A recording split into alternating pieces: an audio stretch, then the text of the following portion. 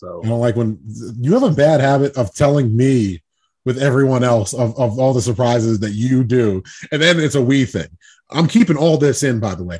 Every single time. I see the recording button thing is still on. Yeah. Every single time he does this, he'll make an announcement. We are doing this. And that's when I learn what we are doing. And then if it doesn't work out, he's like, well, I guess we shouldn't have done it. It wasn't a we. I'm ill.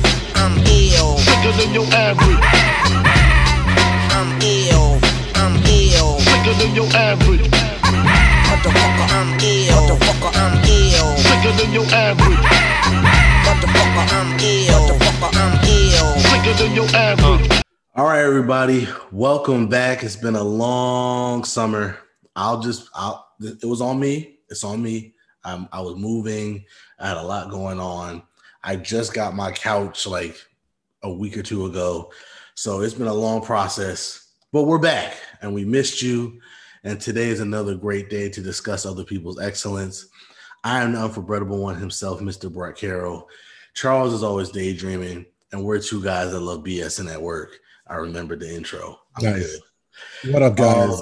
Before we get into everything, it's not only on Brett. I had to take some responsibility for another summer layoff that we did because apparently me and Brett just don't do anything in the summer. But the butt hurt from the Nets loss actually caused 2 herniated discs in my back. So I actually had so much butt hurt, it hurt my back. And I was just on the DL for a couple months. So it was a really painful couple months. The butt hurt was severe. I went to the doctor. He's like, wow, I never saw a hurt butt this bad. You might need surgery on your butt. And I was like, maybe I'll heal it with time. And all the moves the Nets made and all the hope I have for my shitty Giants kind of healed me up, but I feel like I'm just going to get torn apart again. I just feel like I'm going to be hurt again, and I'm ready to hurt again. So I called up Brett, and he was like, yeah, we could pod. I'm moved in. I finally got a couch. It took 2 months, but I finally got a couch I could sit on. And here we are. And I'm still waiting on furniture, by the way. This is not even the room that I want to record. I have a whole office back there, but there's nothing in there. No desks, no nothing. So this is not even the setup I'm going to have in the future, but it's okay. We can't keep waiting for that. We got to just press forward because it is time to hurt again. It's that time of the season. Football is back, whether you're a college football fan or an NFL fan. This is one of the best times of the year as a sports fan. It really is. Change of the season. Although I love summer weather, I'm so over being hot and angry all the time. So I can't wait for fall, man. I'm ready. To be honest, I'm not a big fan of fall weather. I love summertime, but that's just me. As you can see, I got the tan. I'm outside. I love it. You have that tan all year round, bro. True. But it's that time of the year, man. College football, Rutgers not only winning, but winning handily. They score 61 points. They probably haven't scored 61 points in the last 5 years combined, and they got 61 points against Temple. So I don't know if that means Temple is really that bad, or if Rutgers really is getting better. It might be a little bit of both. Temples are world beaters, so let's just consider that. Let's live like kings for 1 week, all right? Right. We're the Scarlet Knights are kings for 1 week, and I'm considering Temple the new Alabama until proven otherwise. Right, we just beat the greatest team ever by 40. And then, like I said, NFL starts on Thursday, so Tampa Bay trying to repeat as champions.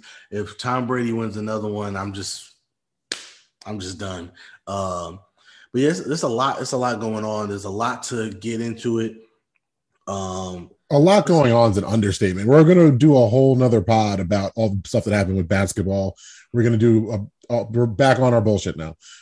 Dope Blog's back. We're going to have a Loki spoiler coming up in the next couple of weeks. We never talked about the Loki show. I'm going to go see Shang-Chi by the time you're probably listening to this. So we'll have that spoiler talk up before you know it. This one is going to be mostly football centric. We'll probably touch on both because it's still the season starts in about 2 days at the time of recording. So we're kind of talking about college and the pros as the season goes into it, because do a whole football preview for everything. Because before we get into the NFL, because I'm more an NFL guy, I don't pretend to know a lot about college football. I'm a casual when it comes to that. Brett you were telling me about a big shift in college football. And I don't know that much about it. I saw the headlines. I've been in my own nerd bubble the last couple months. So how about you tell me a little bit about that?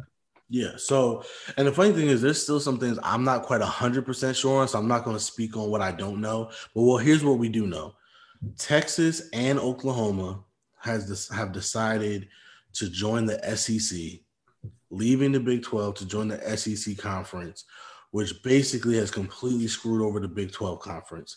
The Big 12 might get disbanded. Now, as of this recording, schools like Houston and I want to say SMU and some other schools are in talks to try to join the Big 12 so that they could hopefully still be a Power 5 conference.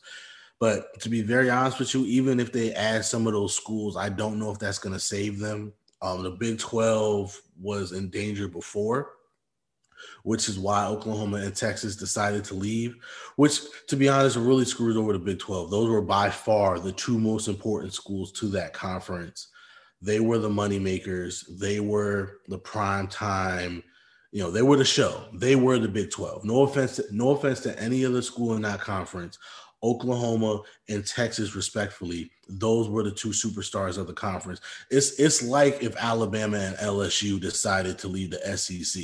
As great as the SEC is, if Alabama and LSU both decided to bounce, that would change the SEC forever, because those are the biggest schools, popularity wise and stuff like that.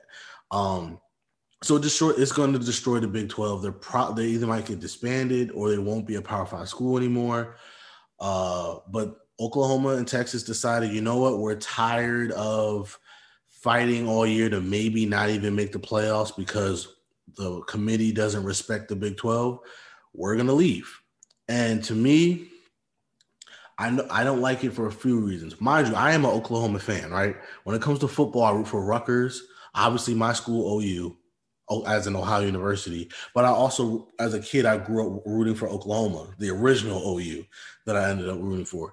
So I love it as an Oklahoma fan because it gives them a chance to, really put themselves in a position to win every year. But at the same time, as a college football fan, I hate it. I never liked it. I hated it when the Big East disbanded over this. And the Big East disbanded over this, destroying what was a legendary basketball conference, right? The Big 12 is a football conference. So at least football is destroying the football conference. But what I don't like about this is college sports, period, right? It's not just football. I get football as the moneymaker. I understand that. I'm not stupid. Money talks. Football is the moneymaker. But if you are a fan of all these other teams, right, especially when you talk about college, you don't just root for just a football team. If I like Oklahoma, I would presumably like Oklahoma basketball to win too, right? I don't know anybody just like, yeah, I want to watch the football team, but I don't care if, you might not necessarily care if the other teams win, but you're like, oh yeah, that school's winning in that sport. Cool. Because you root for that team's basketball team or football team or whatever.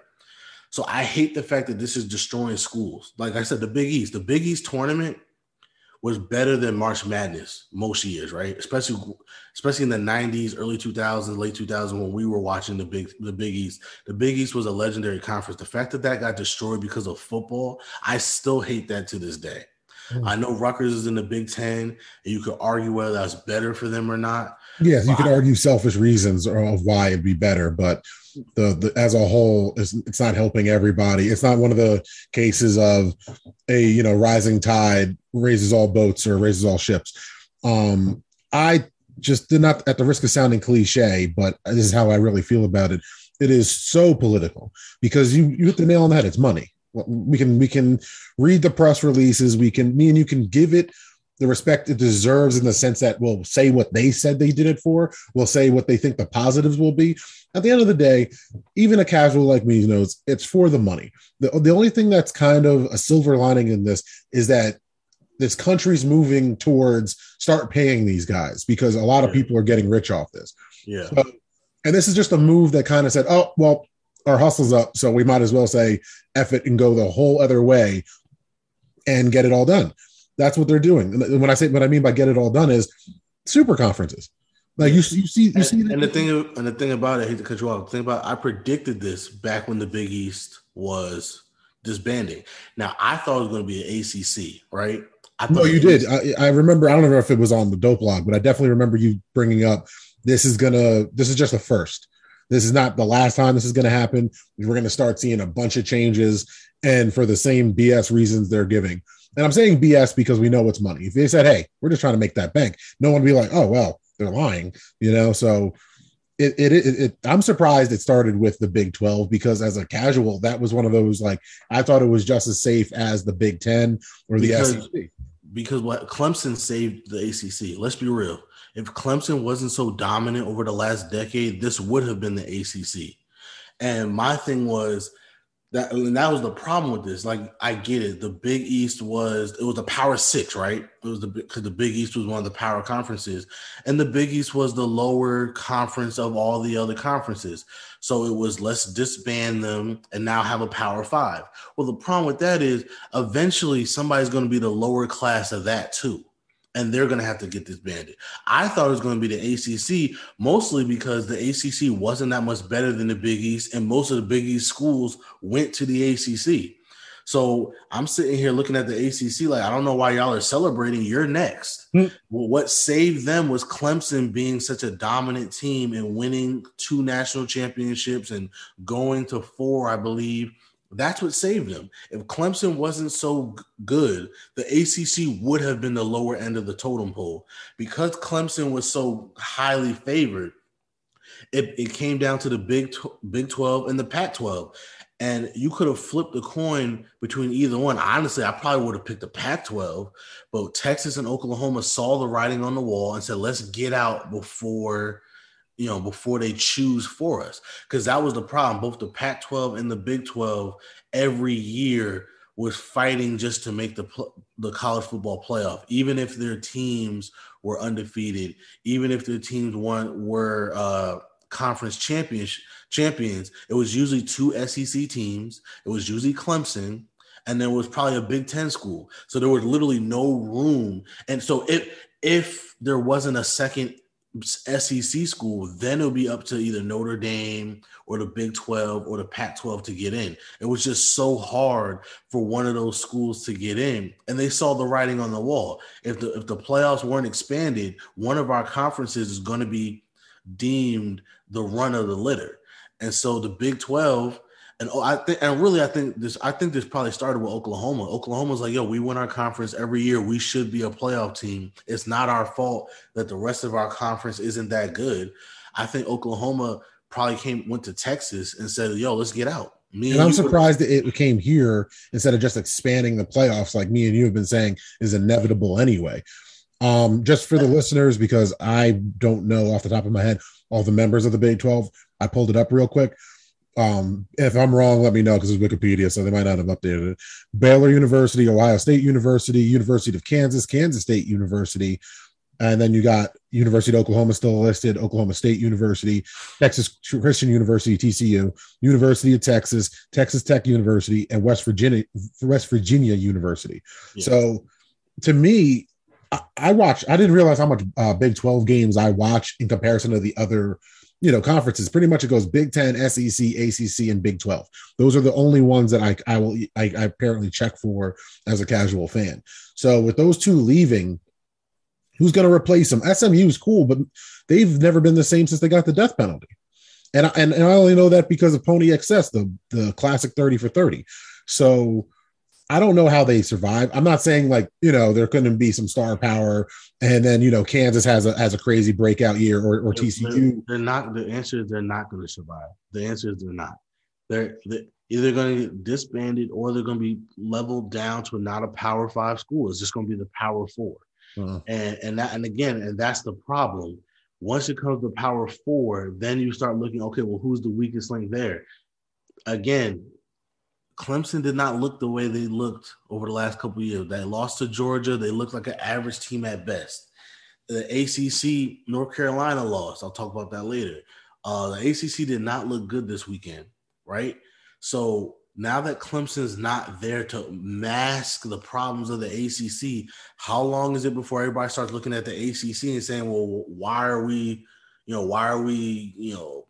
awarding you with a clear path to the college football playoff? You know what I mean? So that's what I'm saying. It's a slippery slope, because once we start doing this, there's always going to be a weak link. There's always going to be a lower level. Like I said, the Pac-12 is not safe now. You know what I mean? And so that's the next part of this. The ACC, the Big Ten, and the Pac-12 form some type of alliance, which, to be very honest with you, I still don't even know what that really means. Yeah, that's kind of what I saw that first. And then you were like, oh, so-and-so, left the Big 12. And I saw the alliance headline. And what does that, you know what I mean? Like, as far as a sports fan goes, so it's a new league? Like, what are you talking about? No, and that's the funny thing. It's not a new. It's basically like we're gonna look out for each other. Basically, like we're gonna have each other's back. We're not gonna let you guys get screwed over. Basically, oh, you little schools ruining it for the rest of them. And really, to be honest, I think that's complete BS. Because if you're the Big Ten, why do you care about the ACC and the Pac-12? Unless you want to get some of that money, which the Big Ten already kind of did. They took Rutgers and Maryland for a reason. They wanted that DC market. They wanted the New York market. There's no other market in the ACC that I could think of that the Big Ten's like, oh yeah, I need to get in that. I need. What they're going to take an Atlanta school? I don't see it. What they're going to try to take the USC or UCLA? Like, I don't see it. So I just. To me, it doesn't make sense. It doesn't make sense on this alliance that they're doing. It's basically like, oh, we're just going to look out for each other and be in constant communication with each other and update each other so that there's no surprises. And that's like, it doesn't matter. At the end of the day, to me, it's just a foolish thing. And it sucks. It really sucks. Because again, college is about the rivalries, right? It's about the tradition. It's about all this stuff. And you're ruining that for one sport. And who's to say football is always going to be the moneymaker? What if, at one point, baseball was our pastime and baseball was everything, right? At one point, it was boxing, horse racing, and baseball. And now, 100 years later, it's football, basketball, and then I guess you could say baseball, because they still make money. And the way basketball is becoming such an international game now, who's to say 20, 30, 50 years from now, basketball is not the big money maker and football isn't? Are we going to realign the conferences again based on who's the worst basketball conference? Because I'm looking at you, SEC. That's probably you. Well, the messed up part about all this is the conferences are irrelevant. Like there's big money players at the schools, at the big universities that make the money off these clubs. And I'm saying clubs like I would with every other sport, because that's essentially what we're talking about. The fact that the highest paid state employee in New Jersey is the Rutgers football coach, when Rutgers has zero banners to warrant that pay. It tells you all you need to know about how corrupt college football actually is. College sports in general, but college football, as you said, right now is the moneymaker. We all know that basketball has its schools that are basketball schools that pretty much that's all they're known for. Duke, North Carolina, let's be real. I'm not saying, I know North Carolina at least 20 years ago had a program where if you went there for teaching, like it was really easy to become a teacher at the University of North Carolina. So I'm not saying they don't have other things, but no one thinks of teaching when they think of North Carolina University and the Tar Heels. That's basketball. No one thinks of academics when you say Alabama in the context of college. So I just don't buy into the BS that this is for the betterment of anybody but the pockets that have been getting fat the whole time. Right. Exactly. And like I said, and the problem with this is a right now thing. Like, oh, we're cashing on this right now. Like I said, the dynamics could change, especially football, right? When we talk about the health and safety of football, I know they're trying to make all these changes and trying to update the equipment, but look, concussions are still going to happen. Injuries are still going to happen. What if as a society, we really say, look, we don't want our kids playing football anymore? What if baseball and basketball become the norm again? Well, so that's what I'm saying. 30, 40 years from now, if basketball or baseball is the major moneymaker, are we now going to look at all these conferences again and say, well, we got to realign again because these schools aren't that good in baseball or basketball and these schools are? Are we going to get the Big East back? Because it's like, wait a minute, basketball the thing. Remember when the Big East was cool? Yeah, let's make that a thing again. Like, to me, that's just silly. Well, to your point that you glossed over it, and this is a major key right here, that what are parents going to take their kids out of football? That's already began. The difference is they've been going to basketball and they've been going to soccer. And to show, if you don't believe me, our young kids on the U.S. soccer team, much better than they've ever been. But that's besides the point. Football's staying alive because they have been doing what they've been doing forever, taking advantage of the poor. Like, I don't care how you want to quantify that. If you look at it's the super, super rich kids that get to be, choose where they want to be starting quarterback in college football. And then you got everyone else that their only option to get out of where they're from is football. And they come from states like Jersey. They come from states like Florida. They come from states like Cali. They come from states like Texas. And then everywhere in between, like the deep South. So that's their only option. And that's still who's going to be preyed on for these opportunities. We just saw it with Bishop Sycamore. It was a fake school giving 18 to 23-year-olds an opportunity at college. That's what they were sold. You'll have a chance to get recruited for not pro, college football. Yeah. But there's no money in this, supposedly, right? Even though me and you both agree there are people that will go to school for football and take advantage of the academic part of it with their scholarship, and more power to them. But football is going to forever prey on the economically disenfranchised. Yeah. Mm-hmm. So, and you're right, but that still doesn't mean that football will always be the number one sport. No, I agree. I'm there already. I think I know mortality, it's finite. We look at it like, oh, this is never going to change. And 100 years ago, no one would believe that basketball would be more popular than boxing. That you would have sounded like an idiot in 1921 saying that. Right. So here in 2021, how we act like football is unbeatable, travel back 50 years ago and tell somebody that's a baseball fan that football is going to be the most popular sport in America. They'll look at you like baseball is America's pastime that's never going to change. Us as human beings think change is scary, but one change is coming, and it's to our football, American football, because world football ain't going nowhere. But American football has a bunch of problems, and the irony, the cognitive dissonance and the irony of football players that don't want to take the vaccine because they don't know the long-term side effects. When you play a sport where, spoiler, we know the long-term side effects and they're really bad for your brain. So it's all about money. It's not about tomorrow. It's not about 10 years from now. It's about let's cash out right now. We want the bag right now. That's the whole philosophy of the sport, for better or worse. But it's like me and you talk about it all the time. It's a reoccurring theme. They want the money right now. Long-term contracts are only because of the guaranteed money that they get at that lump sum. So we know that a 7-year contract, 6-year contract, maybe 2 is really a 2 or 3 year contract. We know a 3-year contract, it's pretty much a 1-year contract. So it's a right now sport. It's more of a right now sport than MMA and boxing. And it's funny because you say, especially with the vaccine, because I don't tell people to get the vaccine. Now, if you want to get it, you want to get it. If you don't want to get it, that's up to you.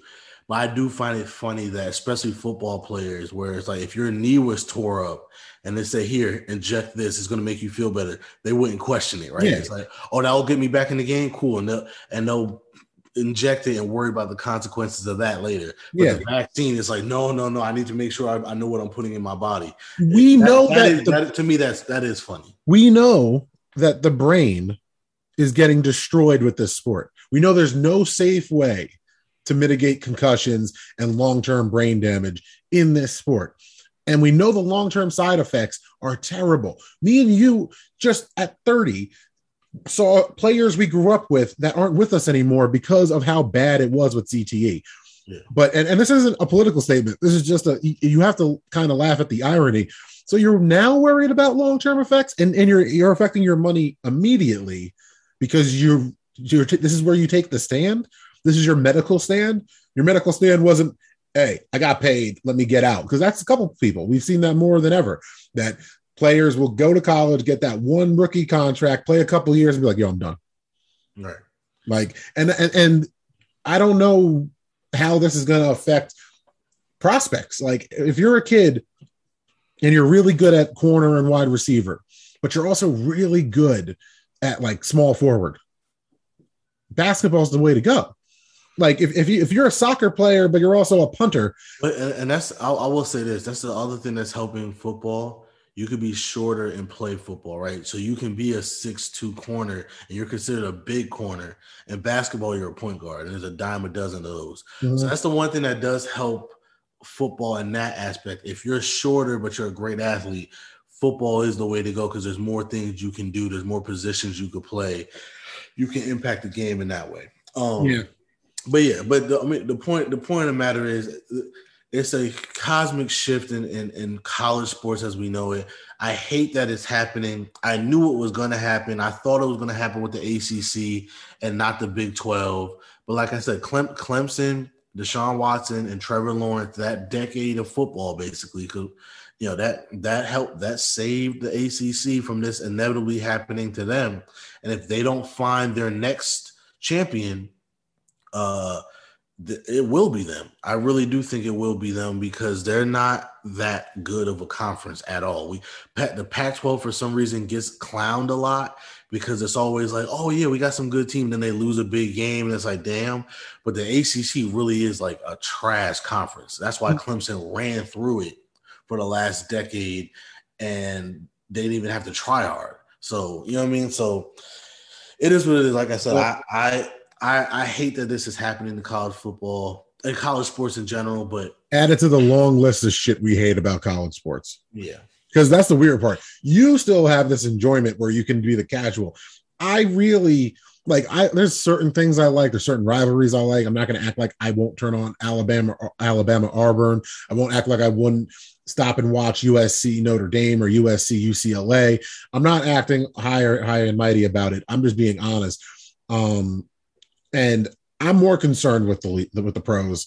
So I think we should move on to the NFL because that is the king of sports still right now, even though me and you can talk all day about how we think that it's moving in a different direction in the long term. We have on some pods that ain't been dropped. And real quick, just to wrap up college football, and it's still, to me, I still watch it because it's still a great game. The Notre Dame, who did they play the other day? Oh man, I can't even think of it. Y'all were going off in the chat. I wasn't watching Notre Dame, whoever they played, Virginia Tech. While y'all were watching that, I was watching AEW All Out 2021, which was all-time pro wrestling, and that's not even hyperbolic. It was awesome.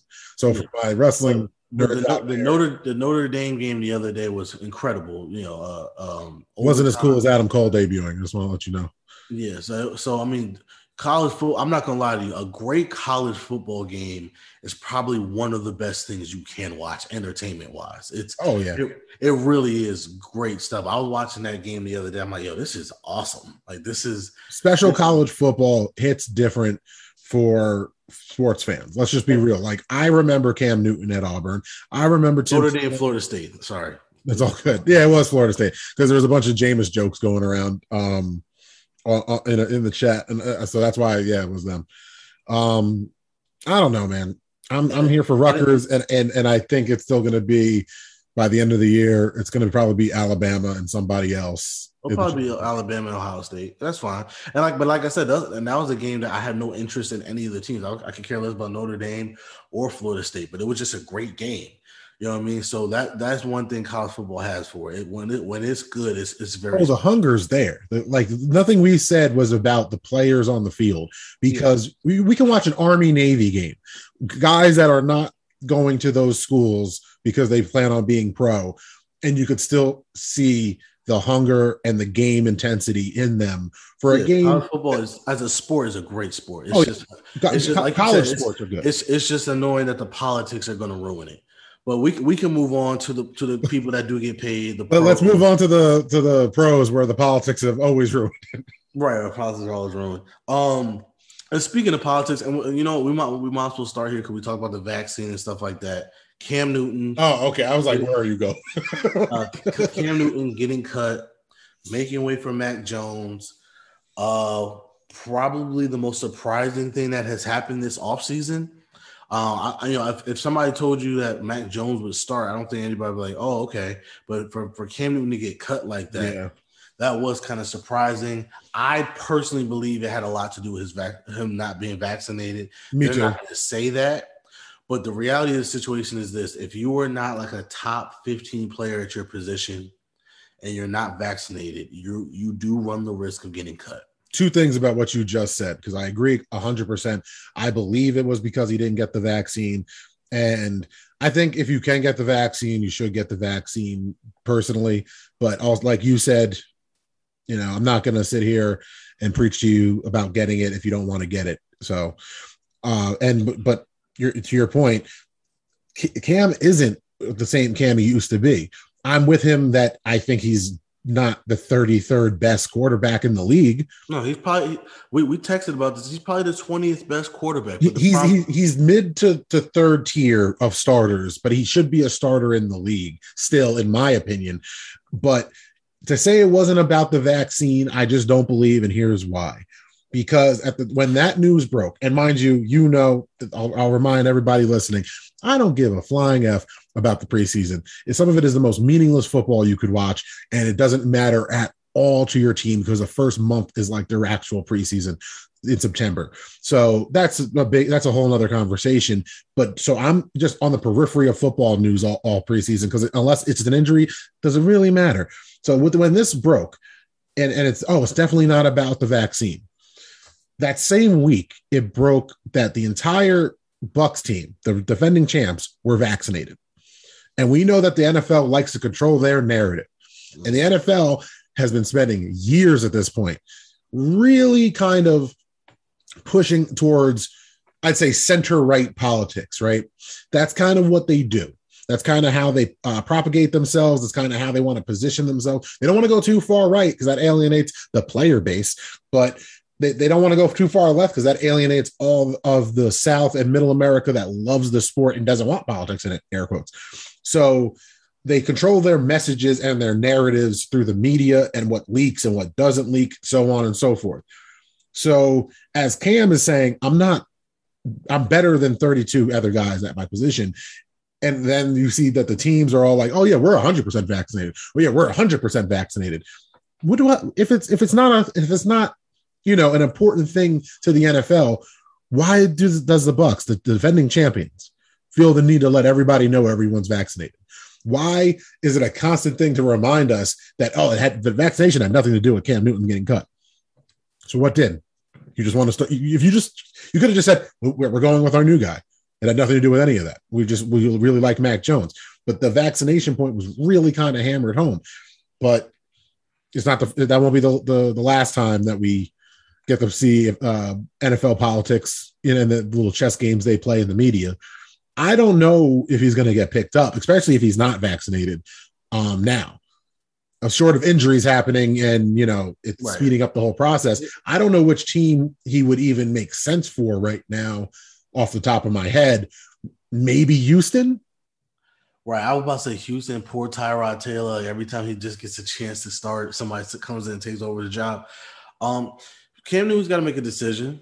Canada or? No. I mean, if he wants to be because there's reports that the Patriots don't think he wanted to be a backup. So that's one of the I'm not saying him not getting vaccinated was the only reason why he got cut, but I do believe it was a big factor in it, right?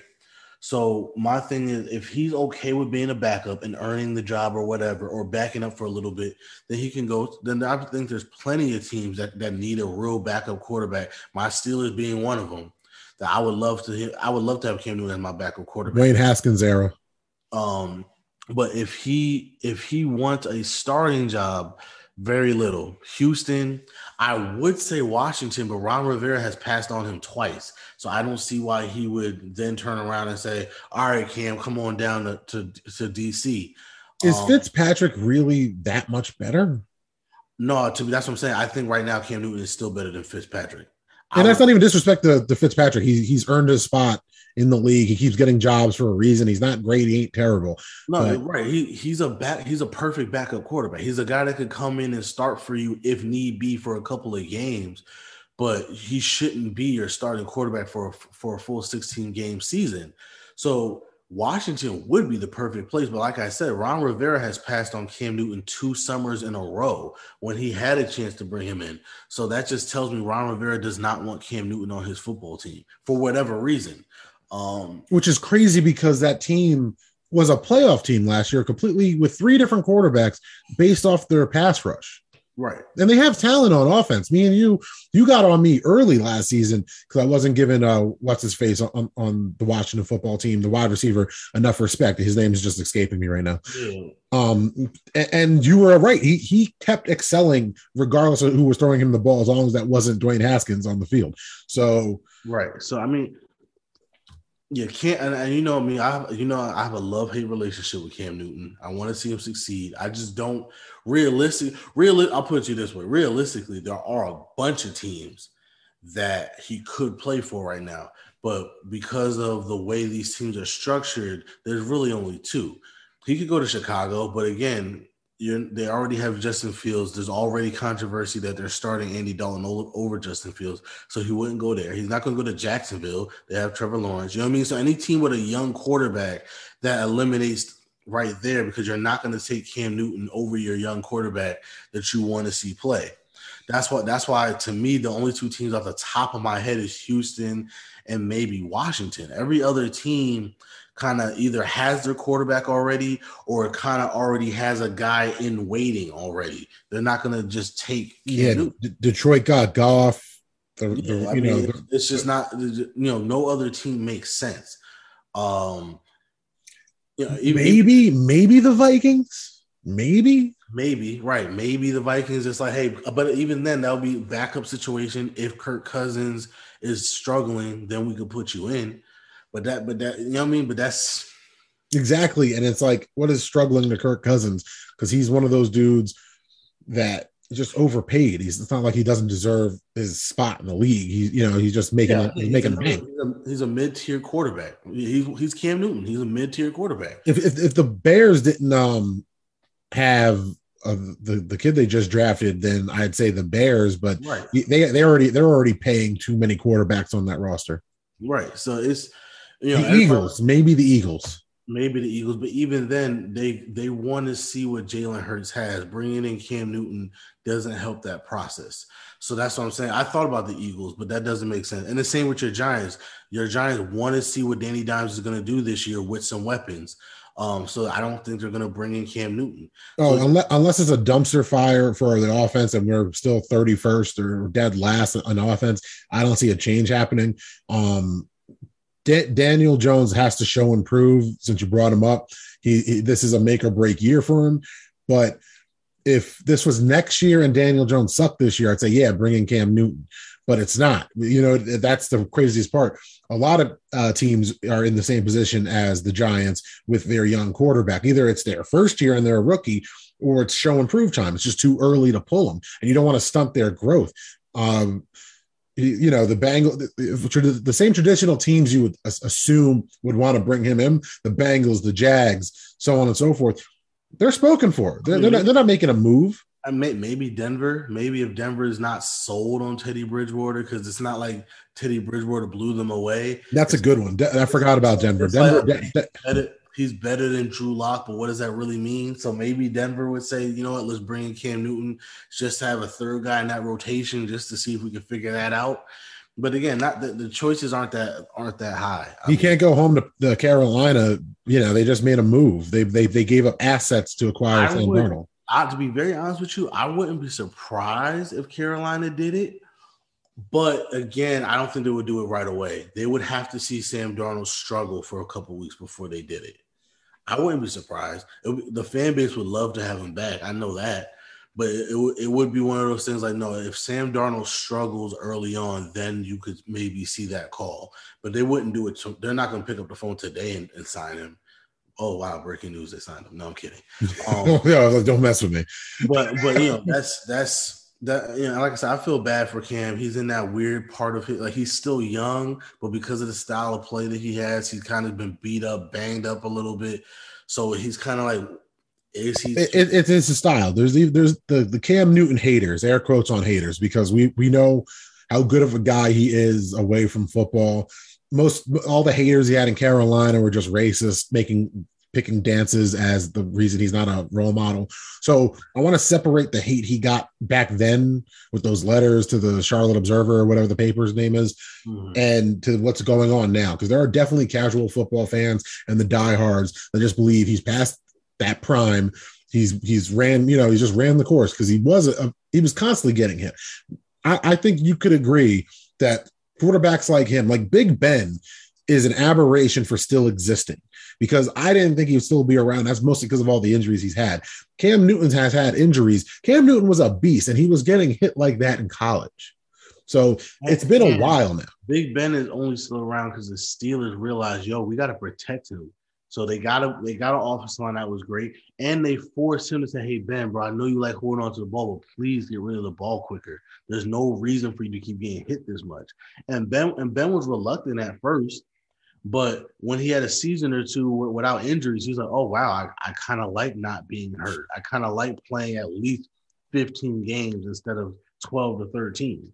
So, even Big Ben, like, you kind of had to save him from himself in order for him to still be in the league this long. It's hard. And Carolina never had a great offensive line. You know what I mean? Carolina never had great weapons. That's another thing. All the places we're saying, I'm not going to sit here and pretend like I know the offensive line of every team in the league, but where's this good line with no quarterback? Right. There is none. Like, because, okay, he goes maybe the Colts, if Carson Wentz isn't healthy, maybe they would think of Cam Newton. I think they should think of Cam Newton even if Carson Wentz is healthy. I think Carson Wentz is done. No, but see, even then, there's my bold prediction for the season, everybody. Carson Wentz is over. That hype train has sailed. It is no longer coming back. It's another Sam Darnold situation. You're not going to do it now. You got to give Carson Wentz a couple weeks to prove to you that he doesn't have it. I agree. I even it's the Eagles hater and to be honest with you, if Carson Wentz isn't good, the Colts will be perfect. Like, he has a line, he has weapons. I really do believe he can still play at a decently high level. That would be a perfect place for Cam Newton if Carson Wentz isn't good. Why do you think he can still play at a decently high level? Because I think when healthy, he's still a good quarterback. To me, I always put everything in context. Again, so he wasn't healthy last year? Who was he throwing to last year? He was throwing to me. He was throwing to the same people Jalen Hurts started throwing to. Who? Wait, we talking about Carson Wentz or Cam Newton? Carson Wentz.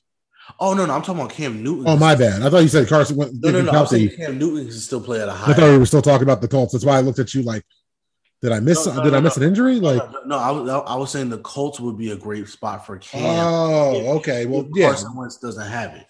Well, yeah. But also, I don't think the Colts bring in Cam Newton because let's just say that they don't seem like the organization that would. Then again, I never thought I'd see Cam Newton in a Patriots jersey. And here we are. So they love Jacoby Brissett in Indianapolis, so it's not like, Yeah, it's weird. It's a weird football city. I'm not saying the fans wouldn't love Cam Newton. That organization is just strange. It's a strange organization. You can't really predict their moves. Their owner is literally just an erratic owner. So maybe they do, maybe they don't. I do think that Cam Newton, and this is just something I was thinking before we came on the pod. It's not a topic that we even have to delve deep into. But I think Cam Newton being a free agent is that nail in the coffin that I already thought was nailed. But me and you have discussed on the pod before about Kaepernick.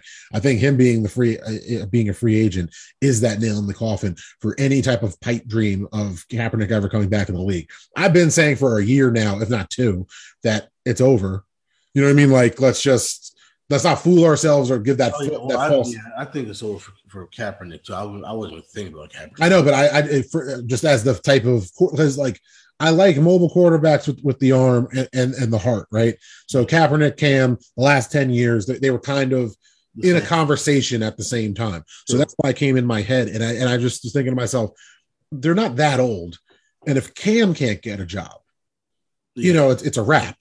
Because he's Cam Newton. Like me and you both, you were uneasy about it. And my other friend, Brandon, who's a Panthers fan, diehard Panthers fan, we're unsure about him getting drafted to the Panthers. But in that time, I know he's a Panthers favorite now. No, he lived up to it. He definitely did. He lived up to it. So if he can't get a job, if this all-time college quarterback / the greatest Panthers quarterback is just out of work. There's a bunch of other quarterbacks over the last couple of years that have been free agents that are going to remain free agents. Like, speaking of quarterbacks, because we promised we will get to like the actual season and predictions, stuff like that. I want to talk about one thing real quick. Speaking of quarterbacks, and this pertains to me and you specifically because our teams were part of this nonsense, right? Oh God.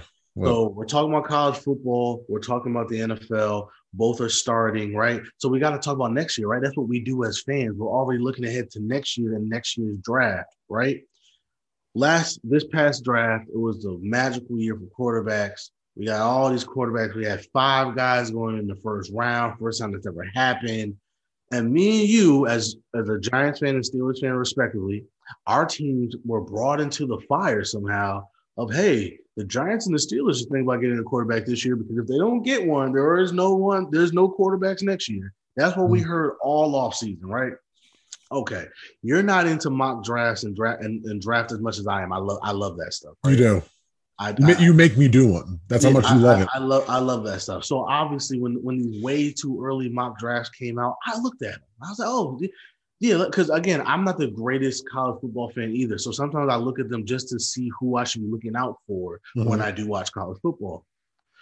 I'm looking at all these way too early mock drafts that came out literally like a week after this past draft, right? So not a down of football had been played, not even a practice, not even a meeting, nothing, right? And somehow, some way, these way too early mock drafts, all of them, had 4, if not 5 quarterbacks going in the first round. Like clockwork, bro. 4, if not 5. And when I say in the first round, I'm talking about all 5 of them going in the top 15 again. Usually 1, if not 2 of them in the top 3, right? Now, granted, I understand that the 4 or 5 in this year's draft do not hold a candle to the 5 that just came in. Supposedly. I get that. And I watched the UNC game over the weekend. Sam Howell, who's supposed to be fighting Spencer Rattler as the top quarterback, there were moments where you say, oh, wow, that was a really good time. That was a really good throw. But there were, I hate to say it, more moments where you're like, this is the guy that's supposed to be the best quarterback in this draft class. So I get it. The talent is not the same, right?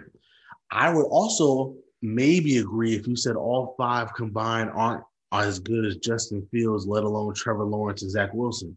Cool. I might agree with that too. But you cannot, and I literally mean cannot, it is physically impossible to say this isn't a good draft class for quarterbacks when you have 5 guys going in the first round. That makes 0 sense. That by definition, that doesn't make sense. Nobody's drafting a quarterback in the first round without thinking they might be a franchise quarterback. I get it. These guys might not have Aaron Rodgers, Pat Mahomes potential. It might be more Phillip Rivers, Matt Ryan, but most teams would take that. If you're telling me I got my franchise guy for 10 to 15 years, I'm taking it. Matt Ryan won an MVP and went to a Super Bowl, and it wasn't necessarily his fault they lost that Super Bowl. So I don't understand. I don't understand this notion of, oh, Giants, even though you got to improve your team, if you're not sure about Daniel Jones, get your guy this year because you won't be able to get him next year. Hey, Steelers, instead of going for it this year, knowing that it's Big Ben's last year, forget that. Don't get Najee Harris. Don't get an offensive line. Go get your quarterback this year because you ain't going to be able to get him next year. That's asinine. Every year. It's an every year thing. We take out the names. Every single year, the quarterbacks get overhyped.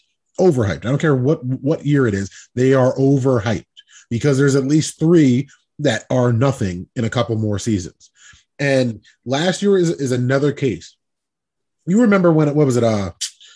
Jake Locker's draft and all that. That was supposed to be the game-changing quarterback draft.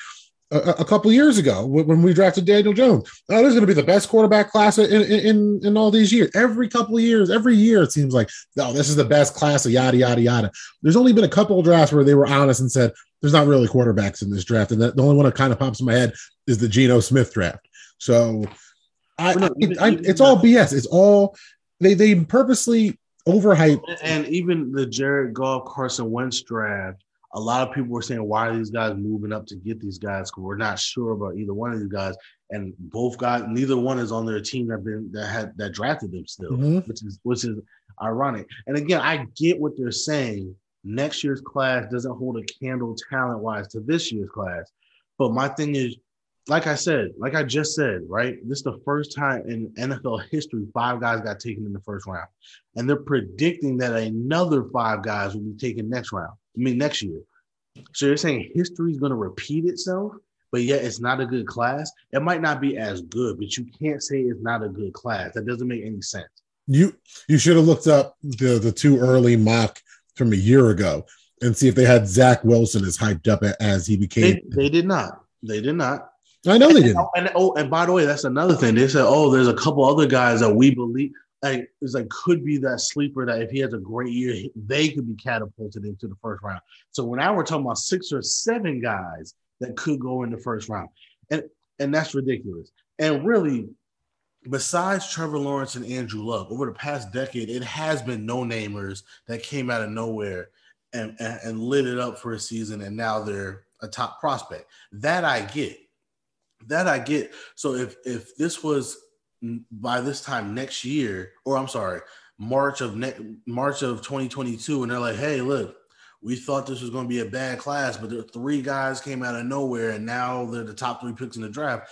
I can understand that because those are guys that are coming out of nowhere. For them to make these way too early predictions and say that there's going to be 5 guys in the first round, that doesn't make any sense. On contrast, right? They also said wide receivers aren't, get your wide receiver now because next year's class might not be that bad. The deepest position for a decade. Right. And there's 5 receivers in the first round in these way too early mock drafts too. But at least those are all receivers that are I think the earliest ones at 19 or whatever. So Chris Olave and the other guy from Ohio State. There's a dude from Arkansas. There's a couple of receivers. So, those mock drafts have 4 or 5 receivers, but at least they were late in the first round. So I could see at least where it's okay, I see where you guys are clearly saying the wide receivers here are much better than the wide receivers there. You can't then say, the quarterbacks are not the same, but yet we got 4 guys going in the top 10. Come on, that just doesn't make any sense. Like I said, I get it. They're not Rodgers, Mahomes potential. They might be Phillip Rivers, Matt Ryan potential, but that's still a franchise quarterback. So as a Giants fan, as a Steeler fan, if you're telling me there's 5 guys that have the potential to be franchise quarterbacks, I will take that. Every year. That's the most. It's so annoying because we say I feel like we're broken records around this time because it's every year. It's because the agents are cool. The agents have quarterback prospects and media clients too. So it's the same agents, and they all get hyped up. We know we've heard the legendary analysts that might be on payrolls of their agents for hyping up certain prospects to get them drafted higher. Yada yada yada. But every year the quarterback suck-offs is just annoying. They've turned the Heisman into a glorified quarterback MVP award. The MVP in the NFL is a glorified quarterback award. So there's only 32 spots. And I just, besides them going, there's not that many good quarterbacks too, every year, the scouts are really high on him now, so he might go top 5. How do you go from it's not a good quarterback draft to this guy is a top 5 prospect in the entire draft? Every year. When was the last time a quarterback wasn't taken or we didn't expect them to go in the top 10? Right. I don't even remember anymore. So, what is it? That Geno class that you're talking about. Yeah, man, and that's a long time ago. It's dog years in football. Yeah, no, that's generations ago in football. That was 2013. So yeah, that was almost 10 years ago. And football's dog years. 3 years is a long time between drafts. Ponder went 13 to the Vikings, and he was the first quarterback. Yeah, you just triggered one of my boys who's a Vikings fan just by bringing up the name Christian Ponder. Vikings fans, when they hear that name, they just cursed. Wherever they were doing, all Vikings fans everywhere just went, "What the fuck? Fuck!" I want to punch somebody. Why? Why? I just got violent. But I'm sorry, Vikings fans. But yeah, that's a big deal. And I just, to me, it's just The reason why I hate that so much is because there's some teams that buy into that stuff. There really are. I truly believe that. The no wide receivers thing is such bullshit that I can't imagine. Because you don't need to get a Megatron in every draft, but don't tell me out of 7 rounds in a sport where everybody, for the most part, as far as percentage of players on the field, is that build for a corner or wideout. That every draft, there's not that many wideouts and corners. Every draft, you can build a whole damn roster based off the free agents that were top prospects at their position. Yeah, every free agency. Yeah, it's just annoying. It's just annoying because, like you said, the overhype every time. As much as I love the draft, I love mock drafts, love all that stuff.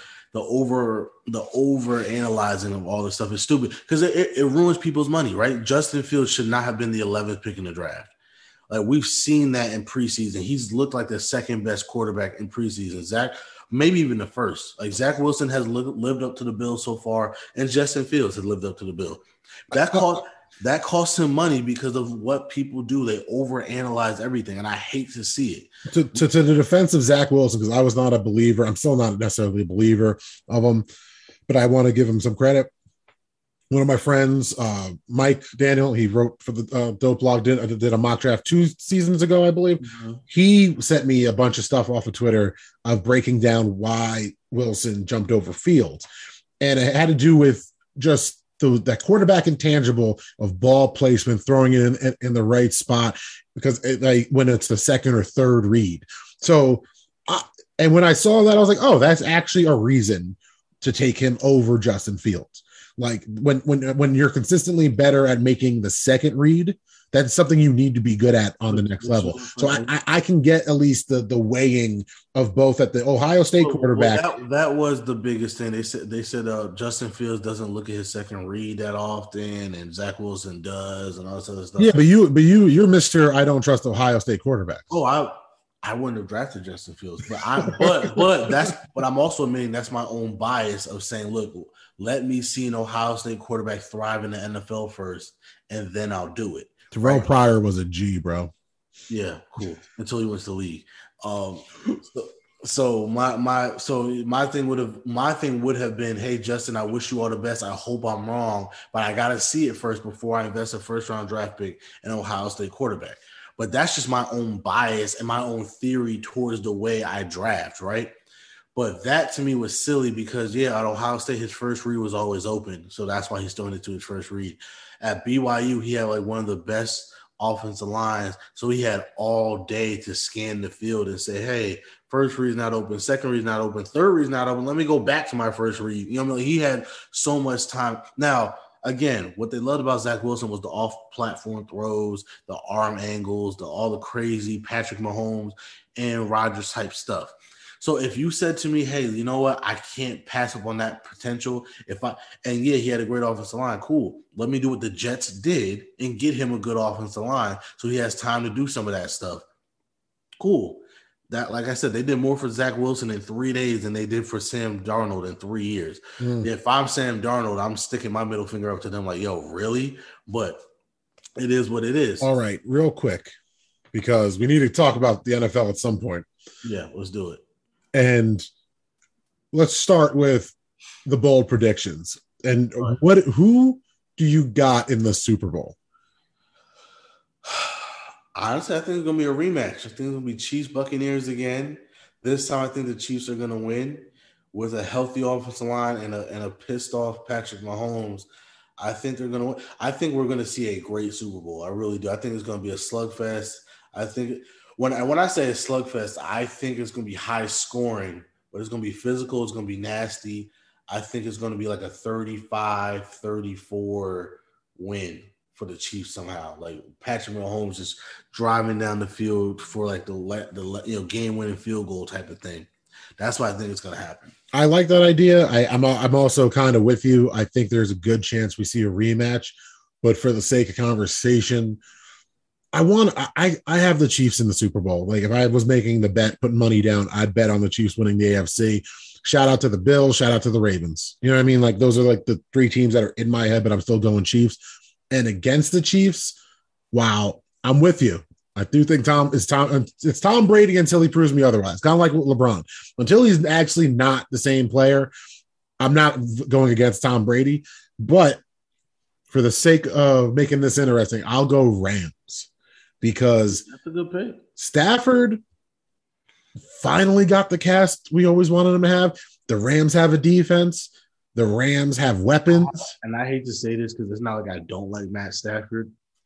I just have a bad feeling that he's gonna not play well in this playoffs. I'm not saying that he'll never win a Super Bowl or never get to the Super Bowl with the Rams. I feel like there's gonna be so much pressure on him this year to prove that it was the Lions and not him. I feel like he might fold in the playoffs this year, just this year. Kind of like LeBron in the 2011 finals, like that first year jitters. He'll come back, have a bounce back year, and I think the Rams might win the Super Bowl next year. I don't think he has jitters. I think if the Rams don't make it to the playoffs or compete for the Super Bowl, contend for the Super Bowl, I should say, I think it's more has to do with injury or the possibility of injuries on that team than the talent that team has. Because on paper, that team is stacked. No, the team is stacked. That team is stacked. But I guess what I'm saying, and you know what? When I say forward in the playoffs, I feel like I'm not saying he's going to play terrible, but I feel like they want him to take him to that next level, right? Because Jared Goff was good. He just didn't take them to that next level. And I think he's going to do that all season. And then somewhere along the lines in the playoffs, whether it's the divisional round or the conference championship, I feel like he's just going to have an okay day. Not great, maybe one bad interception or something, and it's going to be like, damn, Matt. And I think it's going to be one of those things where he's like, okay, I got that out of my system. Next year we ready to ball. That's what I think. That's what I think. Now, in terms of bold predictions, the only bold prediction I have is I think the Steelers are going to win the division.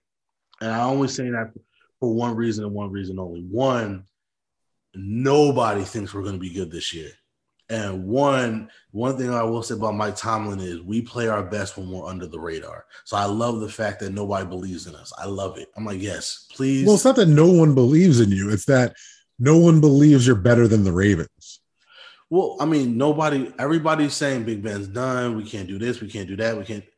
And to be honest with you, I think if you really paid attention to last year, Big Ben wasn't the problem. We had a lot of drops. Deontay Johnson, as good as he is, he led the league in drops.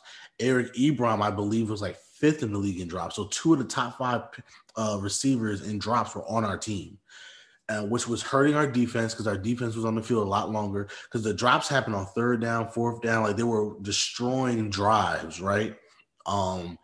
Defense was banged up last year. And yes, Big Ben couldn't really throw the deep ball like he used to. But remember, that was a year coming off surgery. I think a year later, a year healthier, a year with a full off season to like focus on football and not just rehab, I think the arm will be a little bit better. I think he will be a little bit better. The question is our offensive line. We had to revamp the offensive line. We got Najee Harris. I know our offensive line is not going to be great, but sometimes you don't have to be great. You just have to be decent.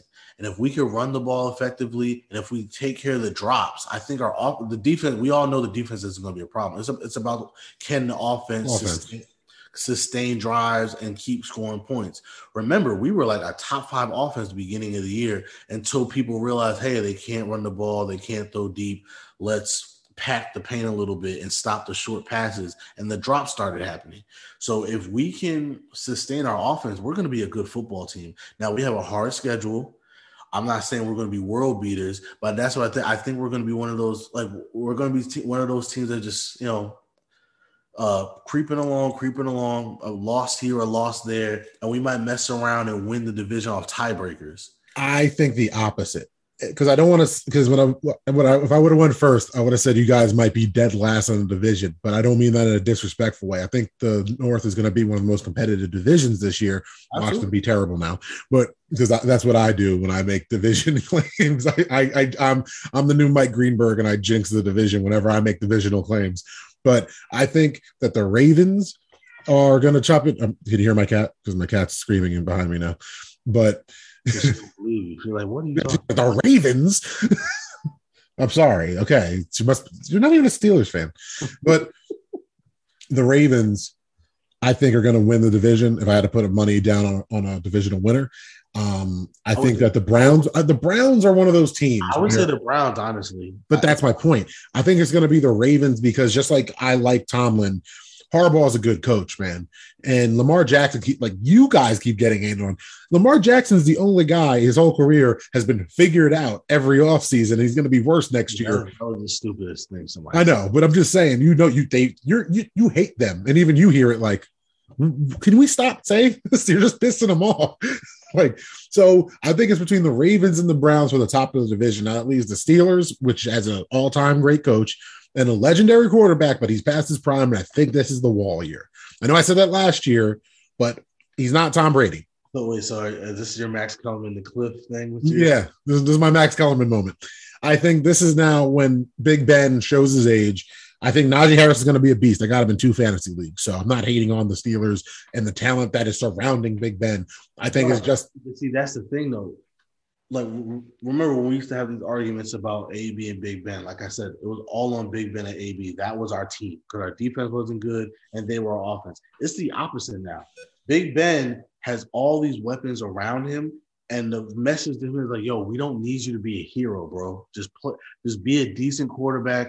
Take the check down if it's there. Throw it to the open receiver. You do got Claypool if we do want to go deep. And I think Ben's at a stage of his career where he's okay with taking that role on. Like, hey, okay, being a game manager, right? And that's what he's like. That's not a. And that's what I'm saying. He's not going to be MVP. He's not going to be he's not going to be an all pro. I do think he could put up good numbers, but what I really believe that we're going to be one of those teams. Like when you look at us, it's going to be like, how are they winning games? Right? It's like it's not sexy.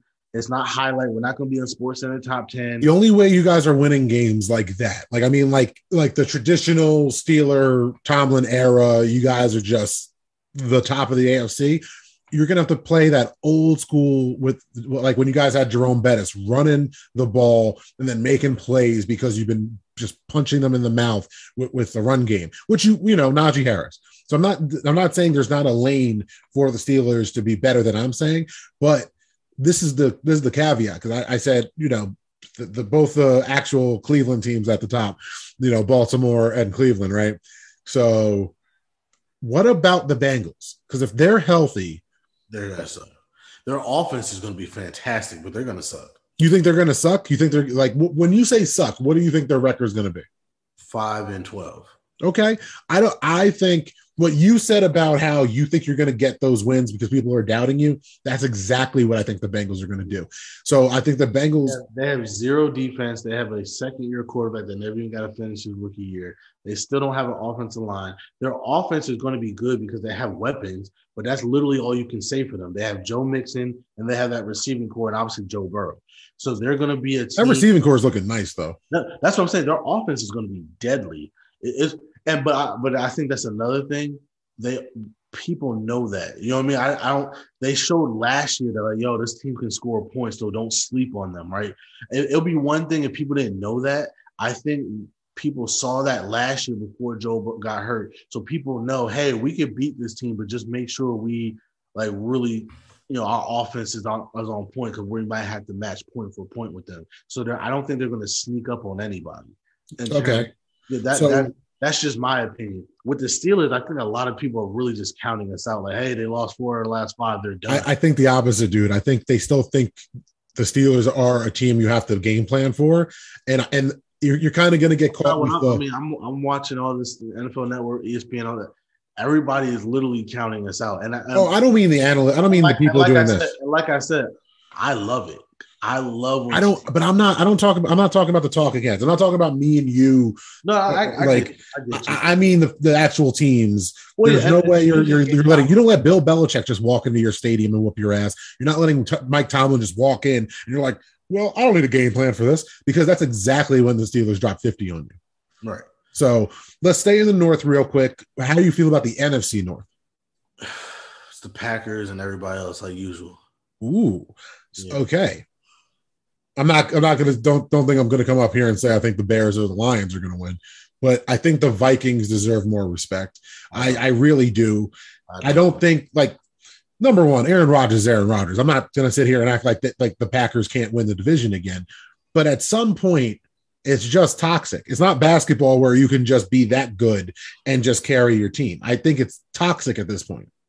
I think I would agree with you, but I also think everybody knows this is his last year. So everybody in that organization is like, yo, the only chance he comes back is if we win it. And we were that close 2 years in a row. So you think this is a year that they're going for it, and if it don't happen, it's over. We're that good. We should win the division. The only reason why I don't believe in the Vikings is because I don't believe in that Vikings defense. So you heard it here first on the Dope Blog, folks. Brett thinks 2022 season, Aaron Rodgers leads the New York Giants to the Super Bowl. That's what he said. Book it.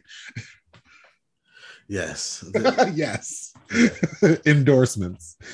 But I guess, man, like I'll show my bias. I want to see the Purple People Eaters. The Vikings are interesting. I just don't believe in that defense. They lost a lot of people. They've reshuffled a lot of things. And like we said about Kirk Cousins, as good as he can be, he's inconsistent. So if you're hoping that the Vikings are just going to outscore people every week, that's not going to happen. Yeah. My prediction is definitely based off the defense returning to form. Okay. All right, so let me clarify. I know they weren't like that last year. If the defense returns to form, then yes, that's a different conversation. I just don't see it happening. But that front office has proven before, every time we doubt their defense is when all of a sudden they're sacking you and then you're panicking and you're throwing interceptions. I hope I'm right, because we played the North this year. So I'm hoping the only loss is to the Packers. I hope we go 3-1. When's the Steelers Packers game? When I gotta look that up. Okay, it's not that soon. Okay, no, it's not that soon. Okay, because I was like, if that's in the first month, I feel like they would have been hyping that up already. Because that's one of those. I know for a fact we played the Bears week 9 because they kept showing the Bears schedule in terms of. And I was talking to some Bears fan. I was like, hey, by the time y'all play us, don't worry, Justin Fields will be in. Mm-hmm. So I know. So let's move south real quick. So we'll stay in the NFC though. I have no idea. Besides the Bucs, I think the Bucs are winning. Bold prediction. You want a bold prediction? Panthers are going to be second in the division and make the playoffs. That's not bold. Hold on. And make the playoffs. No. Okay. Everybody has us finishing 4th, right? You know me. I really believe Sam Darnold could be a good quarterback. I believe in that Panthers system, the offensive line is still not the greatest. That's the only thing that's scaring me about them. Who's the Saints quarterback? Jameis. And they got the Panthers finishing 4th. They got the Panthers finishing 4th. A lot of people have the Saints finishing 2nd still, which I wouldn't be surprised if Jameis. I mean, listen, we all know if Jameis doesn't turn the ball over, he's a really good quarterback. The problem is he cannot stop himself from turning the ball over. And I do believe the turnovers will cut down with Sean Payton and the way he does things. But you want to talk about toxic, I think that whole thing with Michael Thomas is toxic. I think that's a lot to ask this Saints team in the first year without Drew Brees to just keep it humming like that. I think it's going to take a year. I do think Jameis is going to play well in order to keep his job and be their quarterback for the future.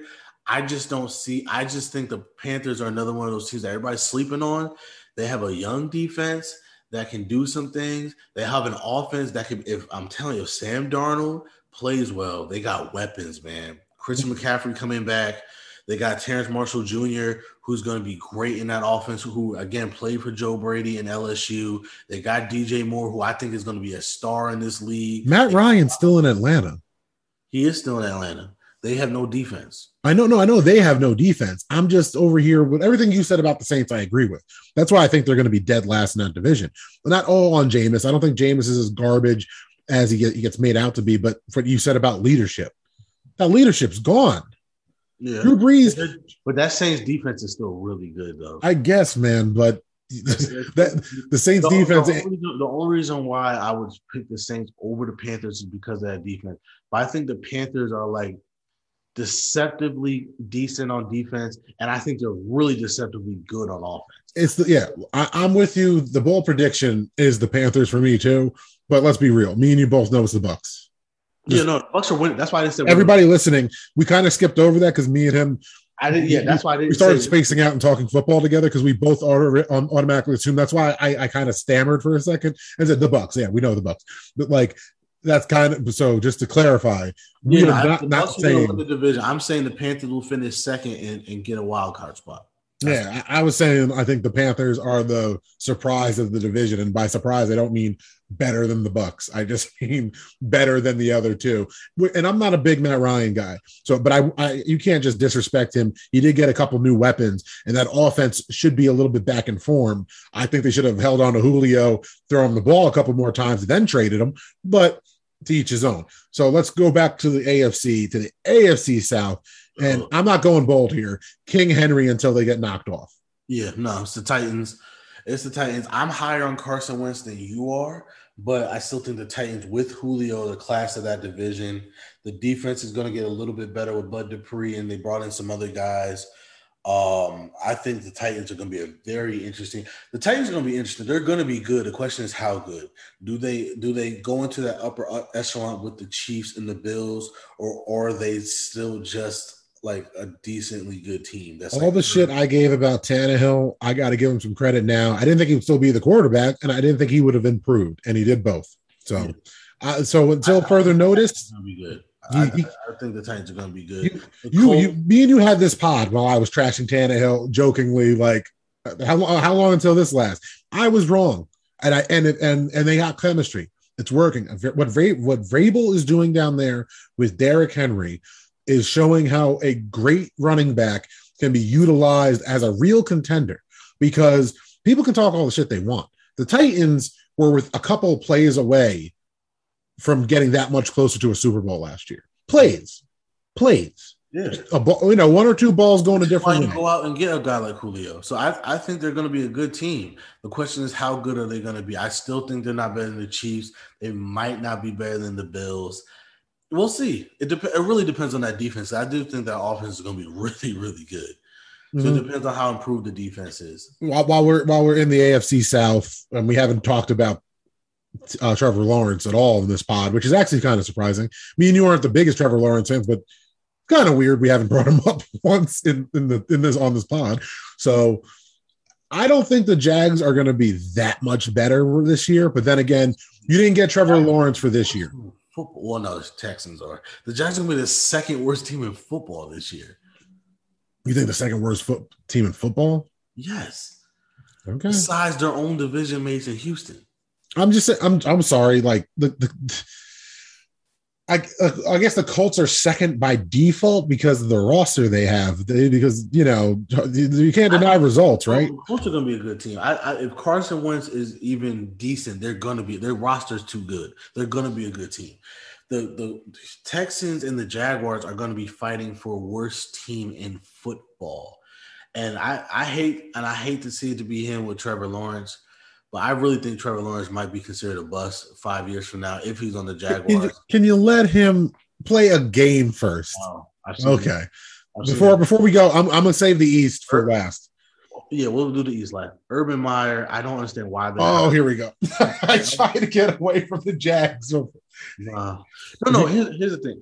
Urban Meyer, and I forgot the comparison. Oh, Cliff Kingsbury, right? So Cliff Kingsbury is a guy that never won in college, but he was a quarterback guru, which is why he got hired.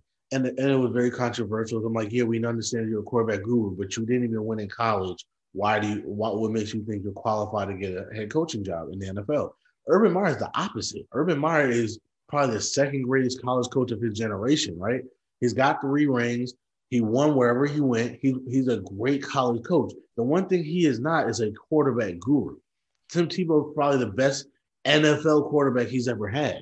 And Tim Tebow really only lasted 1 season, if we're being honest, in terms of being a capable NFL quarterback. So what I'm saying is why he got hired to groom Trevor Lawrence made 0 sense to me. 0. Maybe they thought, well, Trevor Lawrence doesn't need grooming, so if he has a coach that can win, that's going to be good enough. That's not how the NFL works, especially nowadays. You need a guy that's going to groom your young quarterback and make him better. They have no offensive line. That's what I was going to say, man. They have no defense. They did not build a team. They have some weapons. They have some weapons on offense, but I just don't see where the success is coming from. And I feel bad for a guy like Trevor Lawrence, who was hyped. He was supposed to be Peyton Manning. He was supposed to be John Elway. He was supposed to be Andrew Luck. He was supposed to be the next Hall of Fame quarterback. And he had the Hall of Fame hair already to prove it. And it's bad when I think like, wow, he should have went to the Jets. He'd be in a better situation. You know it's bad when I'm saying the Jets would have been a better situation. Zach Wilson is probably sitting there saying, thank God Trevor Lawrence was in this draft, because I would much better be on the Jets than the Jags. That's just how bad of an organization they are, and they look stupid. They signed Tim Tebow as a tight end. Like Urban Meyer has looked like a complete fool. He has, and I'll still defend the NTN pick. I understood, that made sense to me. Like everyone's like, oh, running back in the first round. It's not just any running back. It's a running back he has chemistry with, and he do connect with passes. So at least I'll defend those two picks. I'm not defending the ETN pick only because they probably could have got him in the second round. And two, again, when you have that many holes, you don't need a running back. You know what I mean? Like, get something better. You can always get a running back later. And unfortunately, he got hurt, so we're not even gonna know this year. Yeah, that sucks, man. If that was a good idea, to me, it just doesn't make sense. It's just nothing they did make sense. Obviously, you draft Trevor Lawrence because that's a no-brainer. But nothing, and I mean nothing else they have done this offseason made sense to me. Nothing. And I feel bad. The only reason I say he could be a bust, and you're right, I should slow my roll because he hasn't even played it down yet. I'll say this. The Jags are smart enough to fire Urban Meyer by the end of this year, then he might have a chance. But if they're foolish enough to give Urban Meyer 2, 3, 4 years there to make this work. If they're not the worst team in the league, I don't see how he gets fired.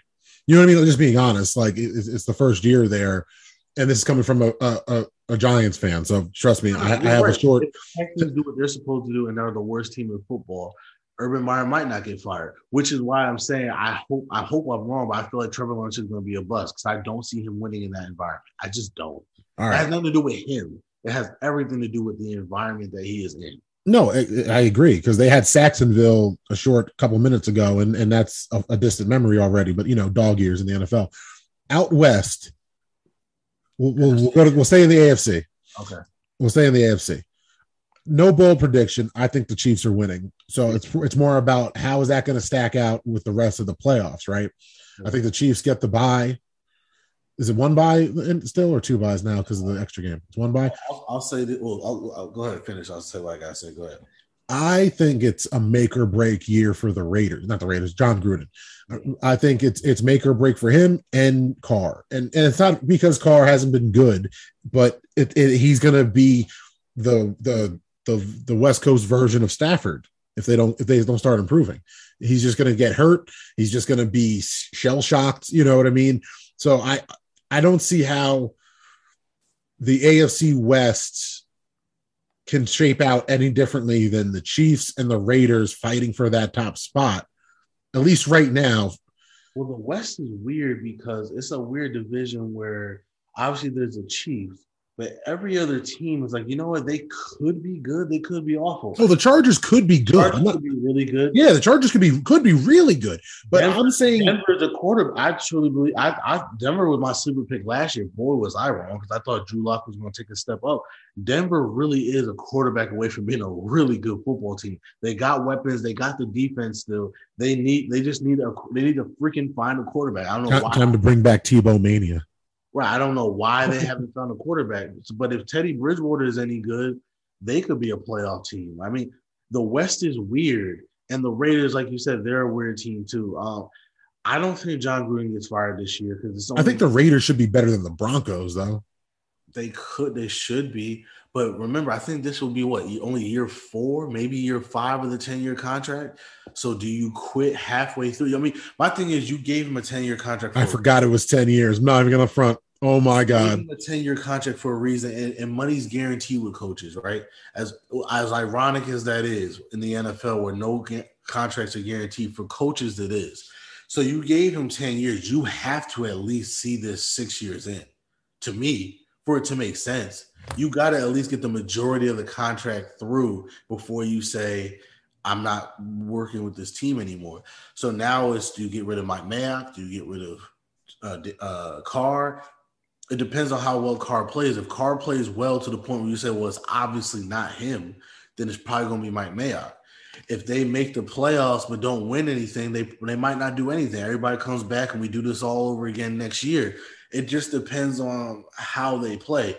I don't think realistically they're looking for a Super Bowl. At least I hope not. That doesn't make any sense. The Raiders?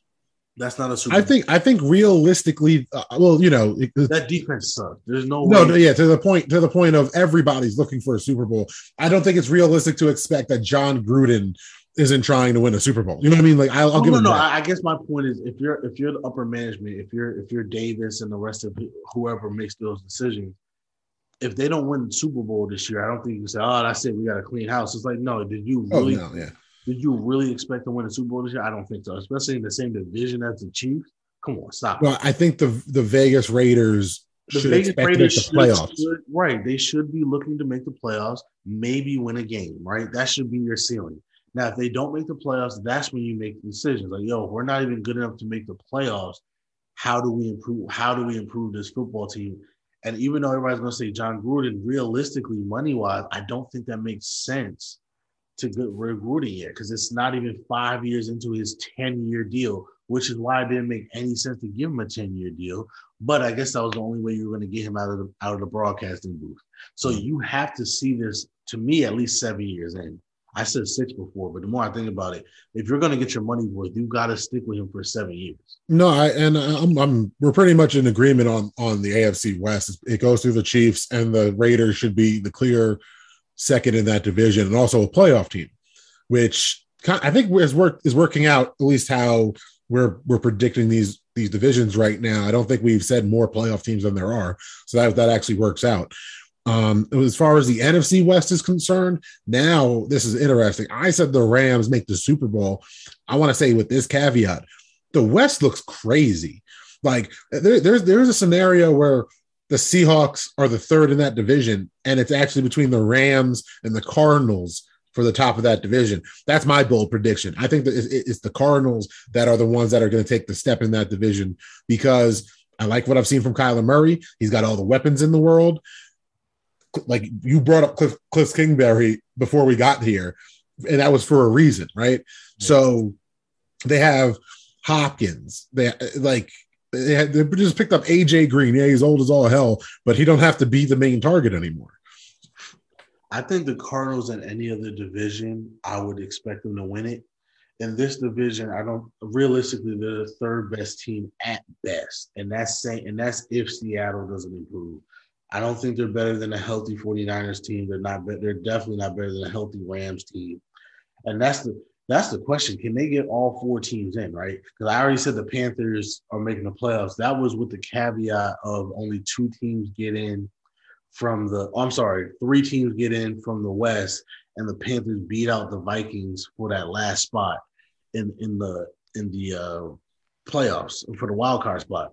But if all 4 teams get in, which is fairly possible, then that's it for whoever else wants to get in. I have more faith in the Cardinals making the playoffs this year, at least at the beginning of the season, with health, withstanding, than the Panthers doing it.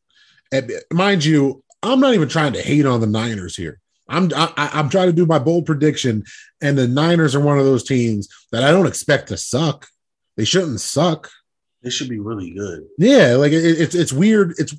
They're in such a weird spot because if they suck, I think it's injuries. Like in my own imagination, like last year. Yeah, like I don't think it's because of coaching. I don't think it's because of the roster.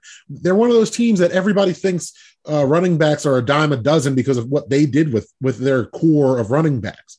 So the Seahawks to me could be weird. Like the Seahawks are always and that's just the brilliance of Russell Wilson. But eventually, you figure that luck is gonna run out, right? And it hasn't. So you know what I mean? Like that defense can't continue to be mediocre, and Russell Wilson can't keep running for his life and then just throwing it up to DK Metcalf and that be your offense. So if the Seahawks don't improve, I can see that being the year where because if Russell Wilson doesn't have MVP caliber seasons every year, they don't make the playoffs. I really don't. This roster is not that good. So, it's literally Russell Wilson, and maybe you could say Pete Carroll. But I wouldn't be surprised if the Seahawks are fourth in that division. But like I said, that still means that they might make the playoffs. You know what I mean? So that's such interesting. I don't think 4 teams make it out the West, because in that scenario, if they're all playoff worthy teams, they're probably eating each other, and they're all going to be just over 500. I think the Rams or the 49ers win 12 plus games. So then it's a matter of what, do the Seahawks win 10 and the Cardinals win 9? You know what I mean? They're not all going to be around the same win-loss record. It's going to be varied, but like I said, it's whatever that fourth team does. If that fourth team, it might be a tiebreaker, right? Like I said, the Panthers, right? It could be that the Panthers beat the Cardinals this year, right? It could come down to that. So, or the Vikings this year. It could come down to stuff like that. But this division, it's the best division in football, bar none, without question. And they legit probably have 3 teams make the playoffs, maybe even 4. So I think it's more likely it's 2, but that's also has to do with the NFC East and the NFC North. And I guess you could throw the South in. I just don't think the South is deep. Coming out of the NFC East. No, not 2 teams. I think it depends on everything. Like if there's 2 teams in the East that just take a step and are 1 game above 500, because there's no more 500, which just kind of annoys me as a fan. So like, I think what I just said about the West, you think there's going to be 2 teams with over 12 wins. I don't know if that's the case. So a lot of this playoff, I think when it comes to the wild card, there's going to be a lot of 10 and 9 win teams. That's what I think. I'm not trying to say that 2 is coming out. That's usually how that works. But that's what I'm saying. That could be the Vikings. That could be the Bears. That could be the Panthers. That can be. I don't see the Panthers having 10 wins. That's my point. 9. I said 9. That'd be a great season. So, shout out to Matt Rule if that happens. And also, I think Jet fans would be hella pissed off if they get 9 wins and the Jets don't have 9 wins. But before we go to the AFC East, I want to keep it fair, because I've been kind of keeping it the conference while I jump to the division. So the NFC East, the NFC least, where my team is, go Giants. I'd be lying if I said anything with conviction right now in any way, pro-Giant, anti-Giant, whatever. Like, I don't know. That's how I feel. That's how half my family's Cowboys fans. We all kind of feel like, I just don't want to suck. That's kind of the entire mantra of the NFC East right now is, can we please just not suck anymore? The Washington team, they have probably the best defensive line. Well, they have Chase Young. That's what they have. But they have one of the best defensive lines in football. Mm-hmm. If they were to pick up a Cam Newton or just get a better quarterback than Fitzmagic, I think it would be their division. So I was being honest. Without question. With that being said, they haven't. I think that the Giants have a chance at getting to the division because we were 1 game from getting it last year, fucking Eagles. And I think if things click, like not even click, if things just go the right way, if Evan Ingram doesn't keep dropping balls, if Galladay lives up to halfway to the money he's getting paid, the Giants can win the division. And everything I just said applies to the Cowboys too, because health, Dak's back. They have a good offense. And I like to troll the Giants, but I'm going to be fair here. And Max Kellerman said this, and I totally agree. What works for the Giants is they might not be the best at anything, but they have the second best defense in the division and probably the second best offense in the division. So they're probably the most balanced team of all 4 teams in the division, and you hope that's what gets you there.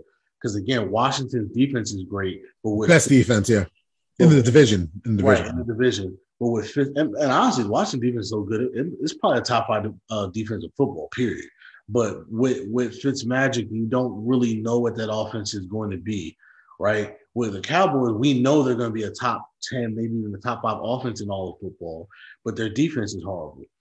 The Giants, they don't have maybe a top 5 defense or a top 5 offense, but they probably clearly have the second best defense in the division, and they probably clearly have the second best offense in the division.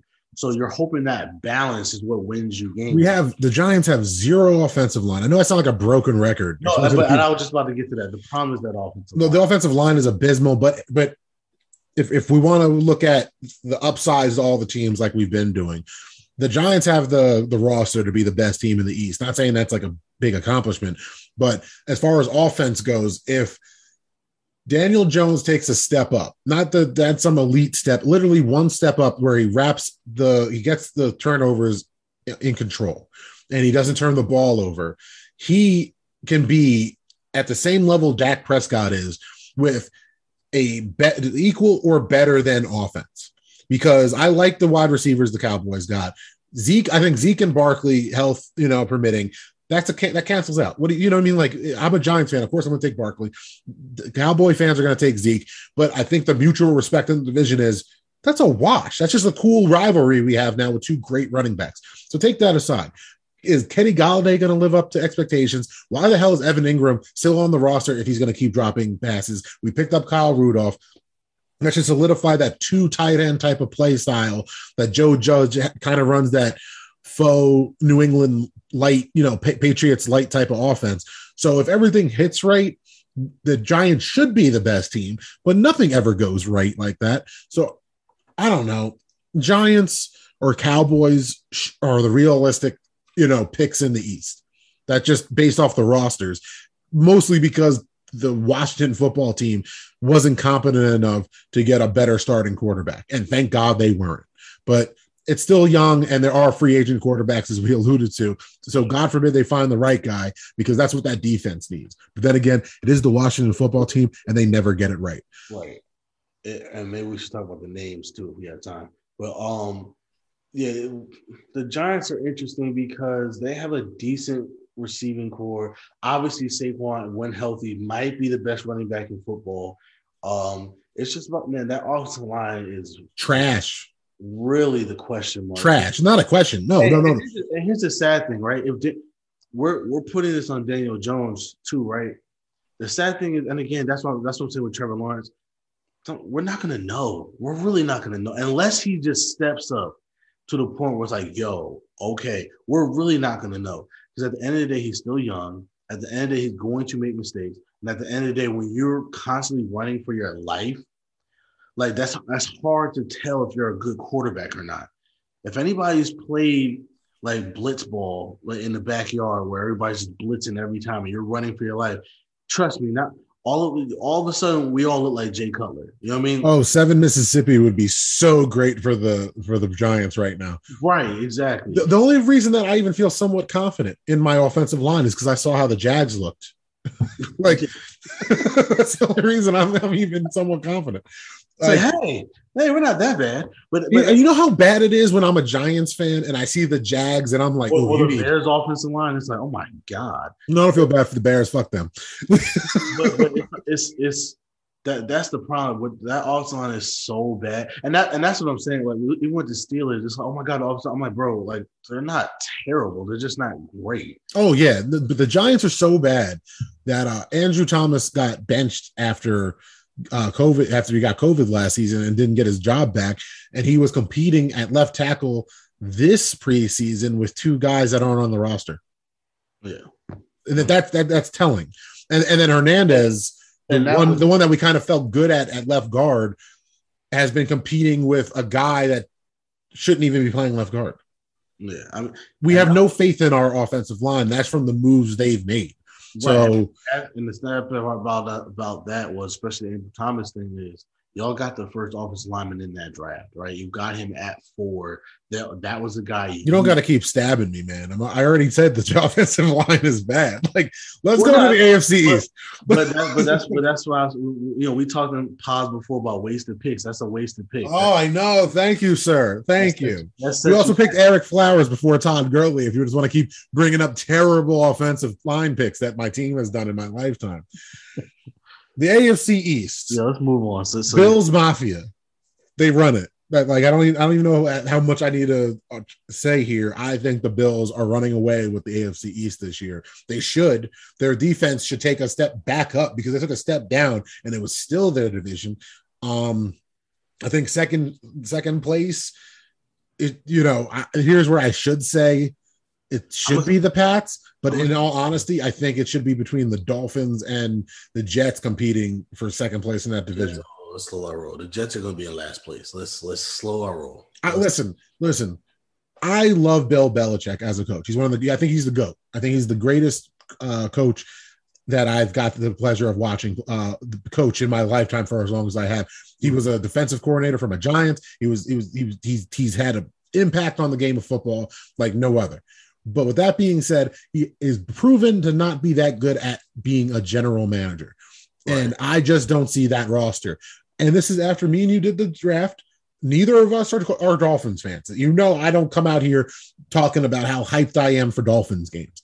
But if I'm going to say they made a bunch of good moves, and I'm giving every young quarterback the benefit of the doubt and being positive with my predictions, I've done it with every division, that they're going to take a step up. I've done that with every young rookie, sophomore quarterback.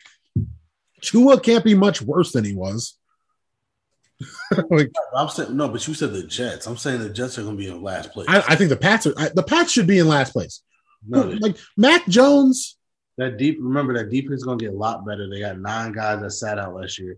They did get the 2 tight ends, Hunter Henry, Jonnu Smith. Those are great pickups. Receiver-wise, they're still not great. If Nelson Aguilar is your best receiver, you still don't have outside weapons. But Mac Jones is going to be a decent quarterback. They have an offensive line. That defense is going to win them games. Remember, they were 2 plays away from being 9-7 last year. So this isn't a bad football team. This is a team that's going to win games because they are the Patriots. The Jets are going to be better. I think the Jets are going to be the team you think the Steelers are going to be. Everyone's going to be thinking, oh, same old Jets, and they're going to get a bunch of wins. That's what the Jets do. That's how the Jets just have these random 10-win seasons. The Jets are not – you think they're just going 10 games? No. I'm saying that's how in the history of the last 20 years. The Jets will win 5 games, and that's going to be great because that's better than what they've done the last 2 seasons combined. Wait. Just to be clear, what do you think the second team in the AFC East wins are going to be? I think the Pats can win 9 to 10 games. Like I said, they were almost 9-7 last year, and they have a better roster this year. I think they can win 9 to 10 so games. So they'd be 9-8 this year if they had 9 wins. Right. Okay. I think they can win 9 to 10 games. That's definitely possible. I think the Dolphins can win 9 to 10 games. There's no way in hell that Jets win 9. Okay, but I guess I'm putting the Dolphins at 9-8. I'm putting the Pats at 7-9 then, or the Jets at 7-9, and then the Pats could be 7-9 too. It doesn't really matter if you're 3rd or 4th in the AFC East. You're not making the playoffs, and no one cares. I just don't. I'm giving the Jets the benefit of the doubt. 7 games. There's no way the Jets will win the 7 games. If they win 6, I would be surprised. I bet you some barbecue. The Jets win 7 games. The only reason why I'm giving them 6 is because they have a last place schedule. I think it's crazy because when I said what I said just now, I thought you would be like, were you in Miami? Were you smoking on some Miami good? Because why do you have Miami so high? And you're over here just like, how dare you give the Jets any respect? There's no way the Jets are winning 7 games. There's no way. I mean, it's the AFC. There's no way. Where are the 7 wins coming from? I don't know. I didn't look at their schedule. This is just that's what I'm saying. This is off rainbows and dreams right now. Yeah, no. They're not winning 7 games. Jets fans would be flipping. I didn't think the Giants were winning 7 games last year. Did you win 7 games? You won 6. Exactly. Okay, so that's what I'm saying. And you guys are a better team than the Jets. I thought the Giants were going to win. What did I say? 2 games, maybe, if we're lucky. I remember you were very negative last year. Like, if we win 3 games, I'll be happy. And we won double the 3 games. So I'm just saying the Jets could be that team this year and win 6 or 7 games. The Jets do not have 7 wins on their schedule. They just don't. If Tua sucks, the Dolphins will win 7 games. If he's decent, they'll win 9. I just think the Pats will win 1 more and win 10 and be second place in that division.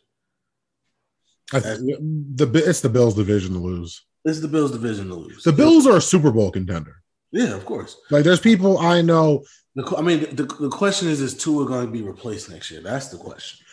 I don't know. Is this the make or break year for Tua? He wasn't good last year, but like if he takes a step up and he's better than he was, but still not what you want him to be, do you move on that fast? I think they do because I think they're looking at their roster and they're saying we are a quarterback away from really being a contender.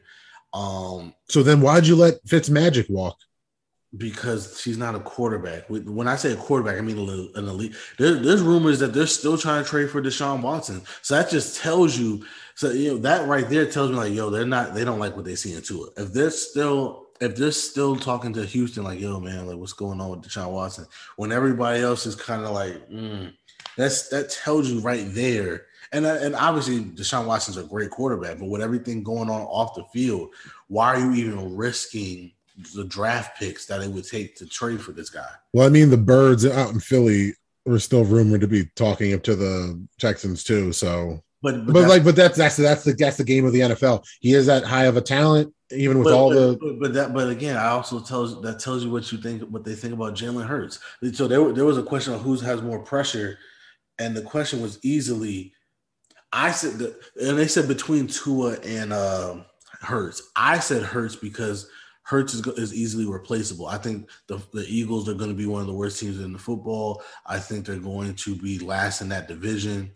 I think they probably are going to have a top 5 pick. Remember, they had the 6th pick last year before they traded down. Imagine Hurts. Like the Eagles suck. They move on from Hurts, but Hurts ends up replacing Tua in Miami or something. Yeah, like I think Hurts is more easily replaced than Tua. Because I think the Dolphins, like I said, they'll win at least 7 games if he sucks. If he's good, they'll win 9, maybe 10. So the Dolphins are going to be good. The Eagles could literally win 4 games again and be the 3rd pick in the draft, in which case Hurts is now very replaceable in terms of, just drafting your next guy.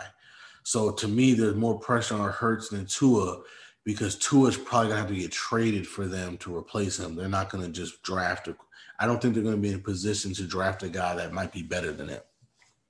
But then again, there's 5 guys in this draft who could be friends. There's 5 guys in every draft. There's this many guys in every draft, too. There's 5 guys, so who knows? All right. I think we've touched on everything we kind of wanted to touch on for now. This was a good season preview. Feels good to be back recording, doing dope blog shit. Tell them where they can find you, Brett. They can find me at Never for Brett Me. That's NEVA _4 BRETT _ME on both Instagram and Twitter. I'm at Not the Chuck D on all the socials. We are at _dope blog on Instagram, at the dope blog on Twitter, and fuck Facebook. Beef never dies. And at www.thedope.blog, which I will be writing new dope blogs sooner than later. I've been lazy, but I actually got to attend a Lloyd Banks concert in our off season, and I'm going to write discussing the excellence of Lloyd Banks because a lot of hip hop stuff has happened, but we'll talk about that on a dope radio or something. And Charles doesn't know this, but some more surprises are coming to the channel. He just doesn't know it yet. So like when you have a bad habit of telling me with everyone else of all the surprises that you do, and then it's a we thing. I'm keeping all this in, by the way. Every single time. I see the recording button thing is still on. Yeah.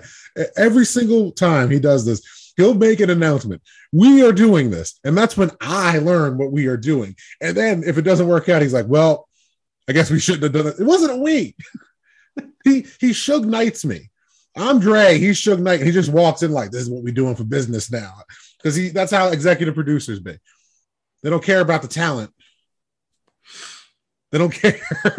Listen, I'm like the SEC, bro. Just bring in the money. We'll figure the rest out later. There's money? Eventually. All right. Yeah. Peace, bro.